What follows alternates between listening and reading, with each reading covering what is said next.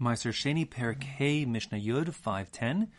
We now begin the final topic of the Masechta, the topic of Vidui Maaser, the obligation to recite certain psukim that you'll find if you look in the second aliyah of Parshas Kisavo, that's in Devarim 26:12, and then there's the next few psukim there. So at the end of the process, that is to say, the end of the process of the 2-3 year mini cycles, we're talking now that you're supposed to have given the various Trumas and Maasros, Maaser Sheini, etc. At the end of those processes, there's a deadline. The deadline we've covered in the topic of Biur, which according to most Rishonim is happening on the Erev Pesach of year 4 and year 7 of the 7-year Shemitah cycle. So, as we said, on Erev Pesach of the 4th and 7th year, you will have to have given at that point the deadline, everything you're supposed to give, Trumas and Maasros, etc. And that which is excess, that wasn't given, has to be gotten, Biur has to be gotten rid of. We had an exception, you recall, from Maaser Sheini itself, which was you were allowed to keep for the next 7 days for Pesach while you're in Yerushalayim. You could keep sufficient Maaser Sheini to consume while you're there in Yerushalayim. At the end of the 7 days of Pesach, on the last day in the afternoon, you would then have finished everything. Even the last bits of Maaser Sheini would be consumed. And at that point, assuming you did everything correctly for the past 3 years, so you'll recite those psukim, 3 psukim that are enumerated in Parshas Kisavo. You'll say them explicitly, and that will be the end of the process. The next 4 Mishnayos are going to darshan those 3 psukim. In other words, the person who would be saying the Vidui Maaser would actually recite those psukim exactly as they are, those 3 psukim. But the Mishnayos here, these 4 Mishnayos, are going to essentially say drashas to explain what is the meaning behind those psukim. Fine, so that's what's happening over here. So the Mishnah starts out by saying, it's again, we're 5:10. B'mincha, b'yom tov ha'achron, on the mincha, in the afternoon, on the last day of Yom Tov of Pesach, in the 4th and 7th years, hayo misvadin. That was the time to recite this vidui. Now, the word vidui, translated usually as confession. So there's 2 basic approaches here. Either you understand, like how I believe the Rambam understands, that the word vidui doesn't necessarily mean confession in the tainted with sin variety. He means, the vidui for the Rambam, it seems to me, means a verbal recitation of what one already had done in the past. So it's like vidui means like a recap, if you will. So in the case of, for example, in Hilchos Tshuva, a person goes through a certain internal experience of regret and commitment to do better in the future, and then his vidui is the verbalization saying, Hashem, I did such and such avera, I feel bad about it, I'm not going to do it again. So he's reciting what's already happened in his heart. And similarly here, the vidui isn't a confession of sin. There's no sin. It's just the contrary. It's a person saying he did everything right. And here it's the same story, that a person is doing a recap and reciting what he had done in the past, and sort of explicating with words what went on already without words.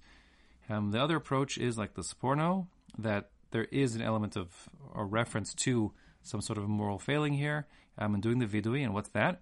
Originally, meaning before the Chet HaEgel, originally the plan was that every Bechor, every firstborn male of every household, would act as like the Kohen, and each private home would be its own little like Mikdash Mat, a little mini temple, if you will, after the Chet HaEgel, the sin of the golden calf.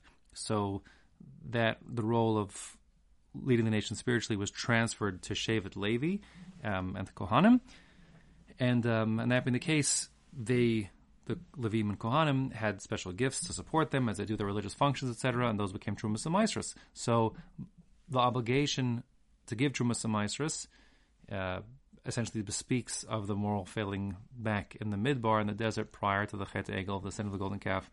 And that's why we call it vidui here. That's the Seporna's approach here, to explain vidui in the context of some kind of confession of sin.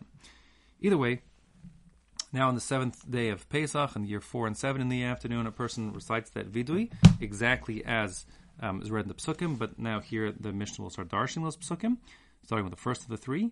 It says, Ketzad hayam havidui. How did one go about doing that vidui?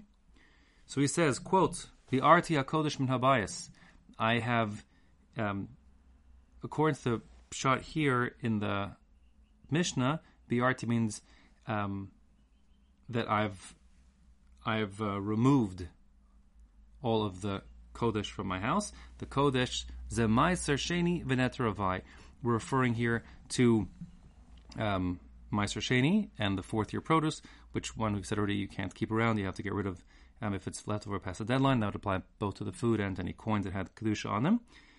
There is a conflicting drasha, if you will, or an additional drasha, and you've almost that I take that back. I'm sorry. I'm getting ahead of myself. Fine. I apologize.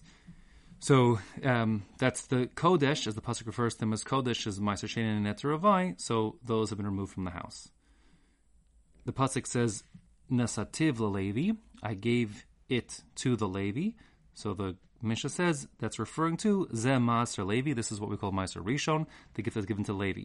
If you ask yourself, fine, V'gam Nasativ, and also I gave. So if you look in the psukim, it doesn't say. It says inside. I'll read it to you inside, I guess.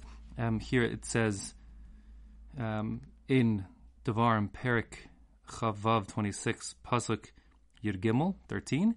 It says V'amart l'fnei Hashem Elokecha. You'll say before Hashem, which means l'charchila it should be in the Beis Hamikdash. Although that's not a ma'akev at all. Bi'arti HaKodesh min habayis v'gam nesativ lalevi. I removed the Kodesh from my house. That was the Maaser Sheini and the Ravai. And also I gave it to the Levi. So the v'gam, and also, says the Mishnah, v'gam nesativ, I also gave. That v'gam comes to add zu truma utrumas maaser. That v'gam comes to add the gifts to the Kohanim of truma and trumas maaser. They were also given properly. Again, a person saying that everything was done properly. Rashi and Chumash adds this is also coming to add the Bikurim. The Mishnah doesn't mention the mention of Bikurim. There's a machlokas tanaim how Bikurim is treated, whether Bikurim has to be destroyed if it's left over, and those again Bikurim are the first fruits that one has of his harvest of the 7 species that Eretz Yisrael prays with. So they're supposed to be brought to Yerushalayim and given to a Kohen and waved in front of the Mizbeach. If they weren't, now they're left over at the deadline, they're supposed to be, according to some Tanaim, destroyed, and others say you don't have to destroy it, you can simply give it to a Kohen and treat it like Truma. Perhaps that's why it's not mentioned over here in our Mishnah explicitly. Either way, Rashi does mention it. The pasuk continues, Lager liyasom v'lalmana. That's also what you're supposed to have given to the ger is the convert, yasom is the orphan, and the almana is the widow. So those people, ze Maaser Ani, those people are recipients of Maaser Ani, the gift to the poor, the tithe that's taken in years 3 and year 6 of that 7-year cycle. Again, Maaser Ani means the gift to the poor, but these people are the specifically mentioned in the psukim, perhaps because they're not simply poor, as perhaps most people were by our standards poor, living at just subsistence levels, but they have no one to protect them in society. They're on their own as a convert, an orphan or widow, without sort of a social network to protect them necessarily, so the Torah stands up for them.